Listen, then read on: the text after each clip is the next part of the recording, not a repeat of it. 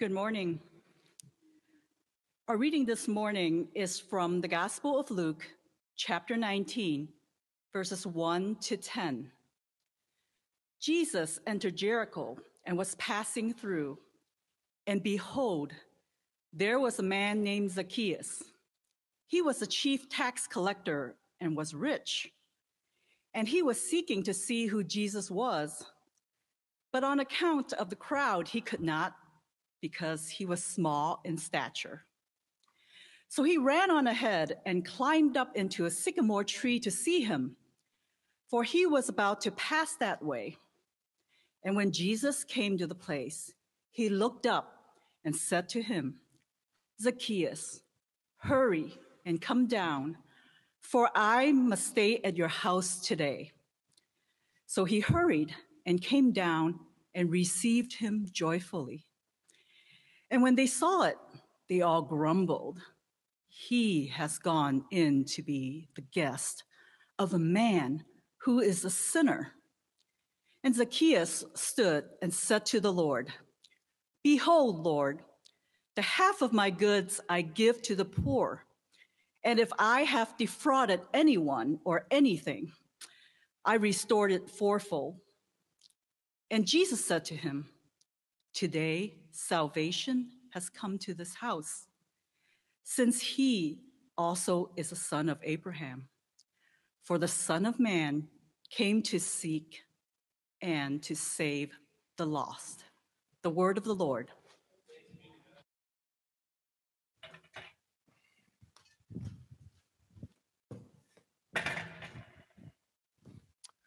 Well, last week I mentioned that just a few weeks ago, there were certain terms that were not a part of our vocabulary, things like social distancing and flatten the curve. Today, these things are dominating our reality. This week, we actually added a couple of more terms: shelter in home and essential services. This week, I want to think especially about essential services. You know, we're in a time of extreme hardship and turmoil right now. And it's at a time like this that it'd be very easy for us to think, well, the thing we really need to be focusing on is things like just getting by, just surviving, the essential services. So essential services, those would be things like physical needs, health needs, economic needs, or even emotional and psychological needs, the essential services. And yet, whenever someone came to Jesus with a basic need for an essential service, not only did Jesus meet that need, he always pointed them to a need beneath the need. So for instance, when some friends brought a paralytic man to Jesus in order for him to heal him, Jesus looked at the guy and said, "Your sins are forgiven." What? Or when Jesus fed 5,000 hungry people, and then the next day they came looking for him, Jesus said to him, "You're coming to see me because you want more food. Do not work for the food that perishes, but work for the food that endures to eternal life, which I will give you." Whenever Jesus was meeting people's needs, he always pointed them to a need beneath the need. Because for Jesus, it was never just about the basic needs like physical or economic or even emotional and psychological needs. There was always a need beneath the need. And Jesus was insistent that the greatest and deepest need of every human being is spiritual renewal. It's not that Jesus doesn't care about those other needs. In fact, you see that Jesus actually puts quite a bit of emphasis on those basic needs. And we're going to talk a lot more about that next week. But for Jesus, the most essential need, the most essential service was spiritual renewal. Now, here's what this means for us. If you're a Christian, then in addition to caring for the needs of ourselves and others, and we should be doing that, then also at the forefront of our mind should be spiritual renewal, not just for ourselves, but also for others. And what that means is something that's not just unpopular in our culture, it's seen as being deeply offensive and intolerant. The New Testament simply calls it bearing witness for Jesus, but we call it conversion, and we say that is something that no one should ever do. No one should ever try to convert someone else. It's seen as being deeply offensive, deeply intolerant in our culture. It's a big problem in our world. And yet Jesus is calling us to do that. That means that if you claim to be a follower of Jesus Christ, this is something we should always be doing because Jesus was always doing it. In fact, it's the main thing he came to do. So if you're exploring faith and spirituality this morning, here's what this means for you. Yes, Jesus was a great moral teacher. Yes, Jesus healed people. Yes, Jesus was speaking out against intolerance and injustice and oppression. And yet the main thing Jesus came to do, and we see that in verse 10, he said, the Son of Man came to seek and to save the lost. That's the main thing he came to do. Now, what does that mean? We're in a series on the vision of Central West End Church. Our vision is to see a city made new by the gospel spiritually, socially, and culturally. So this week we're looking at what does it mean to make spiritual renewal compelling, comprehensible, and available to people. Our culture would call that evangelism or conversion. Jesus said to his disciples, "You shall be my witnesses." This is an incredibly controversial topic. Let's see what Jesus himself has to show us about it by learning three things from this passage. We are going to see the mission of Jesus, the method of Jesus, and lastly, the motivation of Jesus. Okay? The mission, the method, and the motivation of Jesus. Right? First, the mission of Jesus. At the very beginning of this story, we're introduced to a man named Zacchaeus. Now, we're going to talk more about him in just a little bit, but right now, one of the first things we learn about him is that he was seeking to see Jesus. In other words, Zacchaeus is someone that is spiritually open. Today, we might call him a seeker, which makes him like a lot of people today, perhaps even some of you this morning. You know, there are a lot of surveys that have come out recently indicating that formal religious participation has been declining here in America. Less and less people are actually going to church. And yet, all of those surveys indicate that that doesn't mean those people don't believe in God. They do, most of them. In fact, there's been an explosion of all kinds of alternative spiritualities over recent years. People are incredibly spiritually open today. So, for instance, in one of the surveys I was reading, it asked people how they would respond if a friend of theirs who really values their faith was talking about their faith. And 45% said, hey, I wouldn't mind that at all. And that means that nearly half of the people out there who aren't currently connected to a church, they're very open to spiritual conversations. Another survey interviewed people who are not currently attending church, and it asked them, how likely are you to attend church regularly sometime in the future? 33% said likely. That means that 1 out of every 3 people you meet right now that are currently not attending church, they expect that at some point in their future, they will be attending church. Interestingly, if you focus just on millennials, that number goes up to 39%. People are spiritually open right now. People, in fact, are spiritually hungry. And probably even more so at a time like this, because hardship and turmoil and trouble has a way of amplifying our spiritual hunger. People are very spiritually open right now. But here's one of the main things we need to grab hold of today. Yes, Zacchaeus was a seeker. But this story is about the real seeker. The real seeker in this story is Jesus Christ. Because the whole point of this story is not that Zacchaeus was on a mission to seek Jesus, but that Jesus was on a mission to seek Zacchaeus. And you see that once again in verse 10. Jesus says the Son of Man came to seek and to save the lost. He came to seek people, but notice he also says that he came to save people. In fact, right before this, he said, today salvation has come to this house. Jesus is very focused on salvation. Now, what does that mean? You know, in all of my years and really decades now of studying and exploring different religions and worldviews, I have yet to come across a religion, a spirituality, a worldview, a philosophy, or any kind of approach to life that does not have some kind of doctrine of salvation. That means that whatever it is out there, whatever worldview, philosophy, religion, approach to life, everyone has a doctrine of salvation, because 2 of the biggest questions in human experience are, number 1, what's wrong with the world? And number 2, what's the solution? Your answer to that second question is your doctrine of salvation, and everybody has one.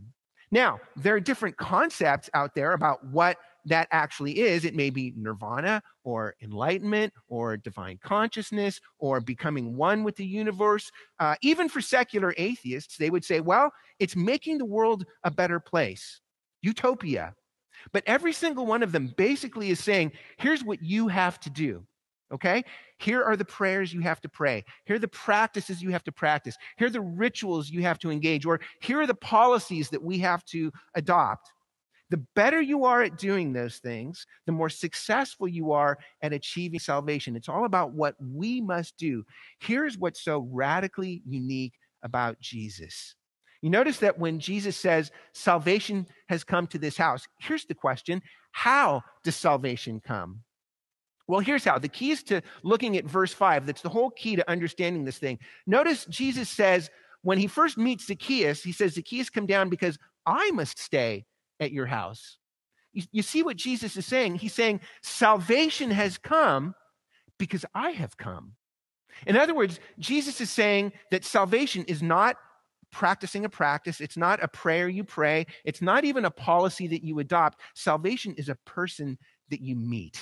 It's me, Jesus is saying, that when I am present, salvation is present. Do you understand how radical this is? Now, here's what this means for us. We live in a culture that says you must never try to convert people. You must never try to get people to believe what you believe. That is seen as oppressive, intolerant, and narrow. No, we should never do that. Everyone should always be free to choose those kinds of things for themselves. If that's true, then you realize that Jesus is the most offensive, intolerant, and narrow person that ever lived, because he didn't just say, you have to believe what I believe. Jesus said, you have to believe in me. Jesus was saying, I am the need beneath the need. I am the essential service. You see, Jesus does not cooperate with our culture or any culture that has ever existed. Now, let me try and make this as practical as I can for just a moment. First, if you're exploring faith and spirituality this morning, then I understand how jarring this can feel. When I was 30 years old and first exploring faith for myself, this was the thing that bothered me most about Christianity. How can Jesus be the only way? I hated that. Our culture says everyone should be free to choose a spiritual path that works for them. And here's the thing. The only way you can say that is if you already have a particular view, a very exclusive view of the nature of spiritual reality. That means you've already been converted. So, for instance, Philip Rieff was one of the greatest sociologists of the 20th century. And one of the main things that he was able to accomplish in his whole life work was to show that every culture up until the present, throughout history, every culture believed in what he called the sacred order. Now, what is the sacred order? According to Philip Rieff, the sacred order is that divine, transcendent, supernatural foundation of all reality. Now, here's the thing.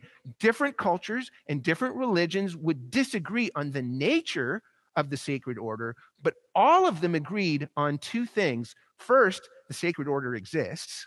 And secondly, the sacred order is foundational to all of reality. Philip Rieff was able to show that modern Western culture, and it wasn't just Philip Rieff, by the way, but many others, have shown that modern Western culture is the first and only culture in the history of the world that is based on a rejection of the sacred order. It's based on a rejection of the sacred order. And now the motivations for this are, we want to protect the world from religious violence. We want to protect individual freedom. And those are good and noble motivations. We should honor and support those. But think about this. When we say that we're rejecting the sacred order, that is not abandoning a belief about the sacred order. It's simply substituting a different set of beliefs about the sacred order. Namely, that the sacred order is not foundational, it's optional. Because how do we say it? In our culture, everyone should choose a spiritual path that works for them. If spirituality works for you, great. But if not, hey, that's okay too. It's not foundational, it's optional. Now let's think about this. Let's be clear about something together. How can you say spirituality is optional? Spiritual reality is optional unless you already have a very particular, very exclusive view of spiritual reality? The answer is you can't. Can we at least be honest about that? So if you're experiencing or exploring, I should say, faith and spirituality this morning, here's what this means for you. I would encourage you to at least consider the possibility that our culture is wrong, that spiritual reality is not whatever you want it to be, that it's not optional, that it is foundational, that it is the essential need beneath every other need. Secondly, if you're specifically exploring faith in Christianity, then I would encourage you to understand that the primary question you need to be asking is, who is Jesus? Yes, there are all kinds of other questions that you should be asking. You need to ask those questions. You need to engage those questions. Things like, what about evil and suffering? Or doesn't science disprove the Bible? Or isn't the Bible's view of sexuality outmoded and repressive? Those are important questions. You should ask those questions. But the foundational question, the essential question is, who is Jesus? So if you're a Christian, here's what this means for you this morning. This means that sharing our faith with others is not as much a matter of indoctrinating people into a belief system as it is introducing people to a person. Now, understand, that does not mean that beliefs and practices are unimportant. Of course they are. Whatever you believe most deeply about ultimate reality is going to shape most powerfully the way that you live in this world. Beliefs and practices are tremendously important. But the essential thing about the gospel, the primary foundational thing at the beginning, certainly, is this, that it's not so much indoctrinating people into a system of belief as it is introducing people to a person, Jesus. He is the need beneath the need. And that leads to our second point. We've just talked about the mission of Jesus to seek and save the lost. But secondly, we see the method of Jesus. Because here's the question: how do we share our faith with other people in a way that honors them and dignifies them? Because when you look at Jesus, he was always honoring and dignifying people. Well, there are 5 things that I'm going to share with you from this passage. 4 of them are things that Jesus does, and one of them is something that Zacchaeus does in response to what Jesus does. And to help us remember these 5 things, I've arranged them into a little acronym for us: SHARE. S-H-A-R-E. And the first one, the S, just means seek people out. So let's go back to Zacchaeus. When we meet Zacchaeus in this story, it tells us that he was a chief tax collector and that he was rich. Now, tax collectors in the ancient world, these were Jewish people who were collaborating with the Roman Empire in order to collect taxes from their own people to give back to the Roman Empire. And there was always a hefty markup when they did it. So tax collectors were not only traitors with the Roman Empire against their own people, they were financial predators.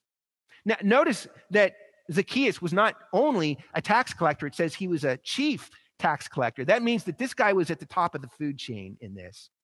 This is someone who was deeply enmeshed in an unjust system of severe economic oppression. And he was making a killing at it because it says that he was rich. If you want to put this in modern terms, we could say that Zacchaeus is he's the capitalist oppressor. Zacchaeus is like the corporate billionaire. Zacchaeus is the 1%. Our culture would say these people are the enemies of everything that is good. These are the people we should take them out and cut them out of society like a cancer. And certainly no one should ever befriend people like this. And yet, when Jesus comes to Jericho and he's surrounded by all the people, he sees Zacchaeus up in a tree and he says, that's the guy I need to connect with. Jesus was constantly on the lookout for people that nobody else was noticing. Friends, we also, if we follow Jesus, we should constantly be on the lookout for people that nobody else is noticing. And one of the most helpful ways to make this a habit and a reality in our lives is to make it something that we're regularly praying about. We should be asking God, who are you putting in my life today? Who have you put in my life this month? Who are you introducing to me? And who among them is spiritually open? Who among them is like Zacchaeus? They're up in a tree and they're looking for Jesus. We should be seeking these people out. And understand something. If people don't want to have a spiritual conversation, please don't shove it down their throat. But this world is filled with people right now who are spiritually hungry. And they are looking for people that will have this kind of conversation with them. They're looking for people to dialogue with, to engage with about this. And that leads to the second thing. It's not just seeking people out. Secondly, H is for have a meal or a drink. So you notice when Jesus meets Zacchaeus, he says, hurry and come down, for I must stay at your house today. Now that's basically Jesus saying, let's have a meal together. In fact, having meals with people was one of the main things that Jesus did.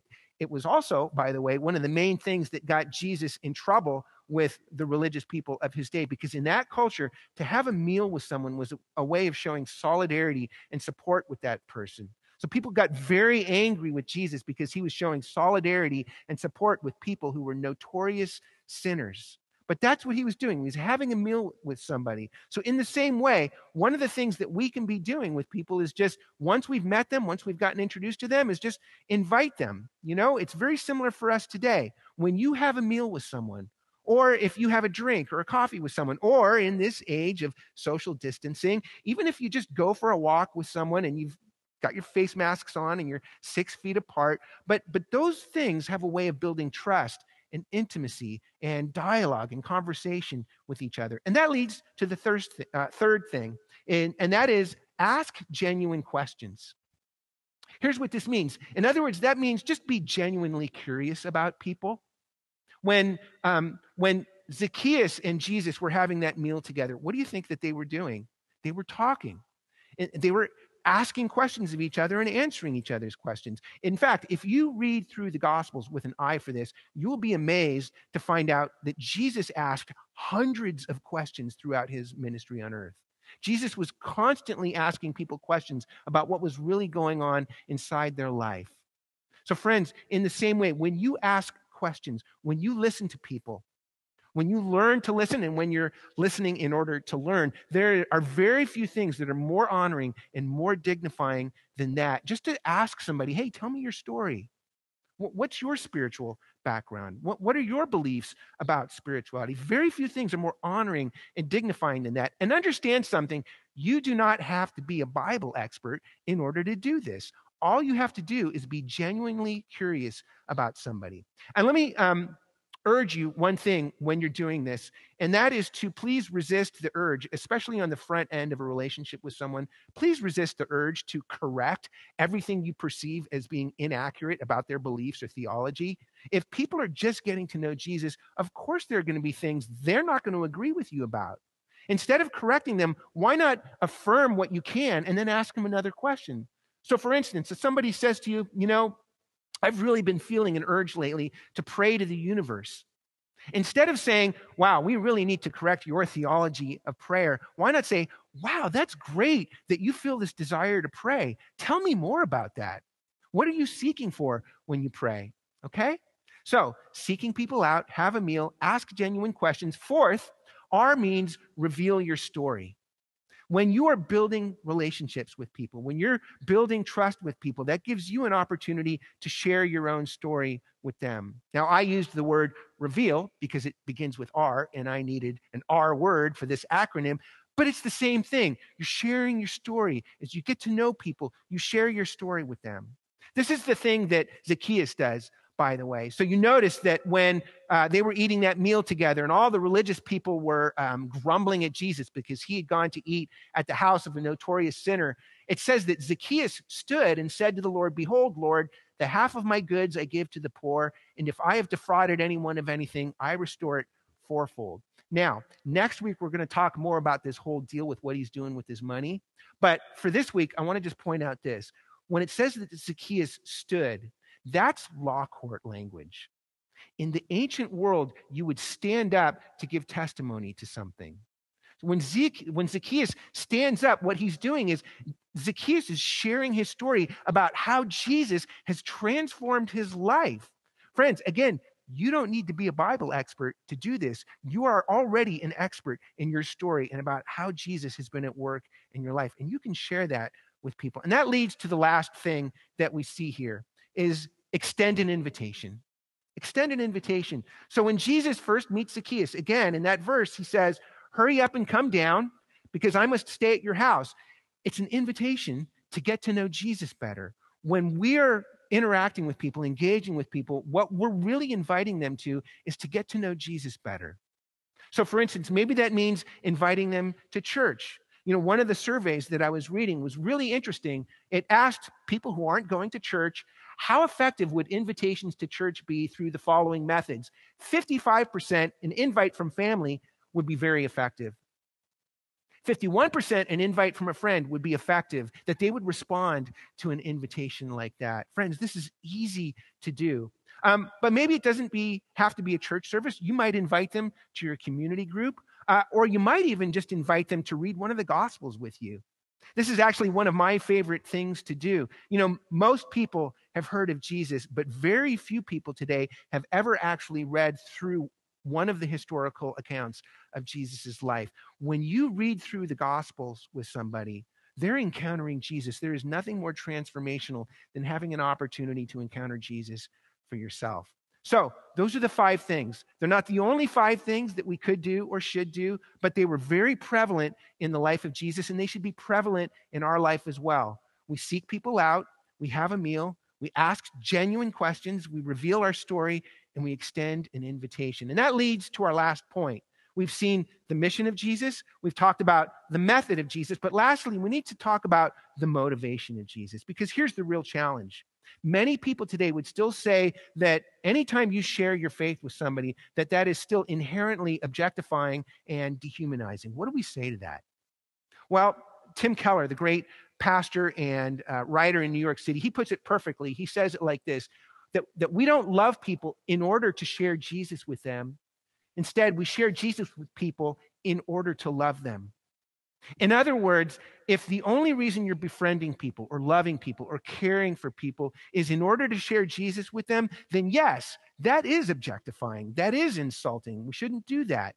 But if you really love people, if your main motivation is to love people, care for them, do them good, then by definition, you would be sharing the things that you most deeply believe in are going to bring them good.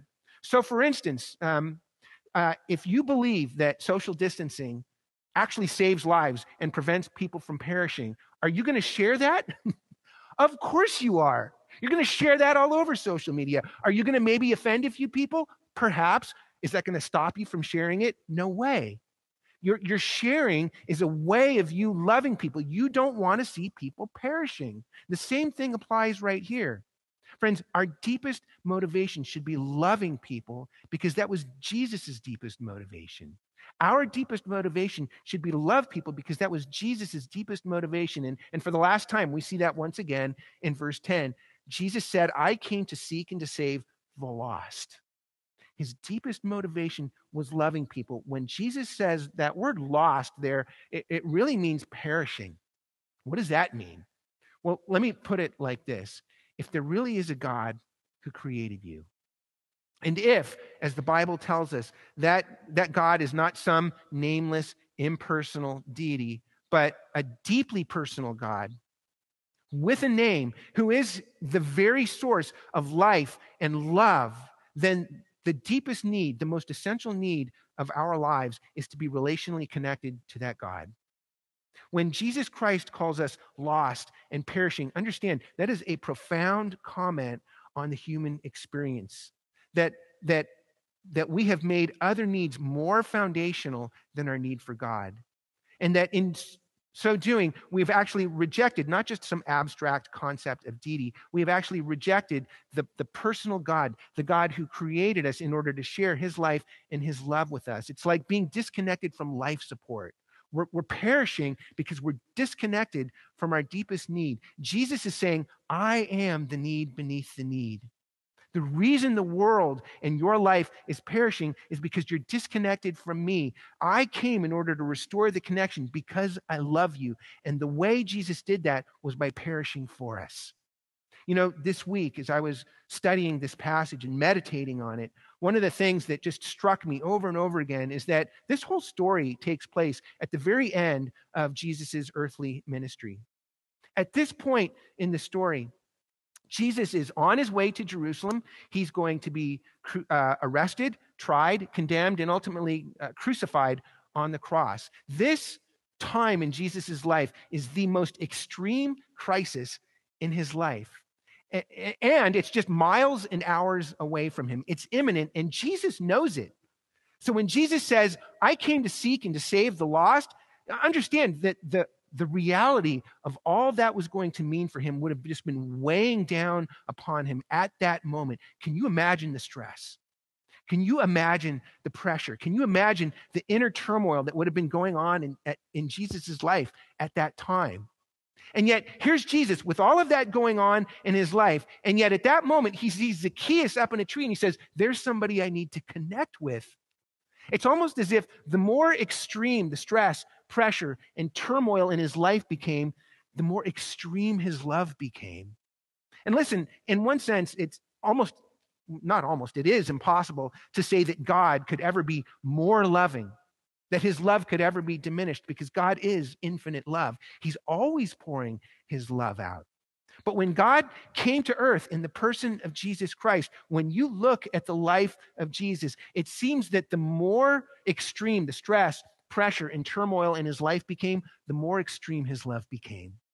That when you press him, when you crush him, when you cut him, just outpours the love out of Jesus' life. And the ultimate place you see that is on the cross. That when you cut Jesus open and he bleeds, he literally bleeds love for you. Friends, the more you experience that, do you know what that does to you? One of my favorite writers and cultural commentators is an Australian pastor named Mark Sayers. In one of his books, he was talking about how he had been watching a documentary about the jungle. And in this documentary, in this jungle, there was a cave, and they went to the cave. And in the cave, instead of running water, it was just corrosive acid, just caustic, totally unhospitable, extreme environment, totally unsupportive of any kind of life form. And so David Attenborough, he's the narrator, and you can almost imagine him narrating this show in his lovely British accent. He says, one would think that in such a poisonous environment, nothing could possibly survive. However, one would be wrong.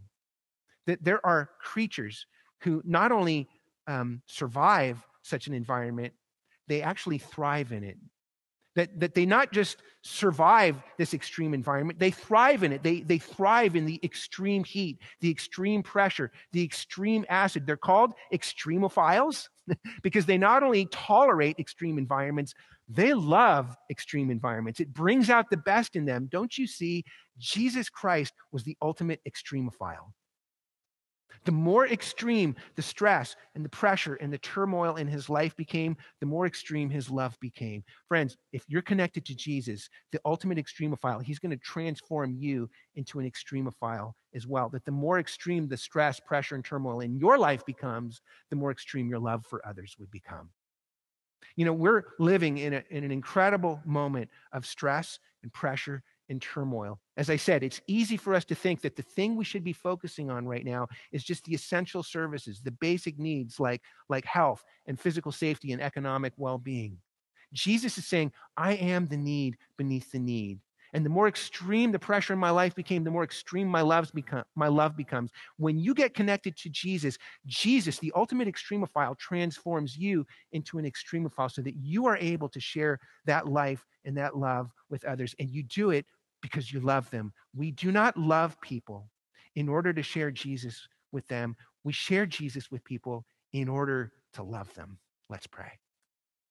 Father, we thank you for this incredible story about Jesus Christ, the ultimate extremophile, the ultimate lover of souls. We pray this morning that you would press this message, the mission, the method, and the motivation deeper into our hearts, that the more we see Jesus, the more we would receive his love, and the more we receive his love, the more we would be transformed by that love into lovers of others, that we would lovingly and honorably and in a way that dignifies them share Jesus with other people, Father, not just because it makes us feel good about ourselves, but because that's what loving people really looks like. And I pray for those this morning who are maybe exploring faith, maybe even exploring faith in Jesus. I pray that you would give understanding, give light, give clarity, give discernment. I pray that you would help people as they're wrestling with deep and troublesome sometimes questions, Father, and that you would really be at work in people's lives to help them see the reality about who Jesus really is. For we pray all of these things in Jesus' name. Amen.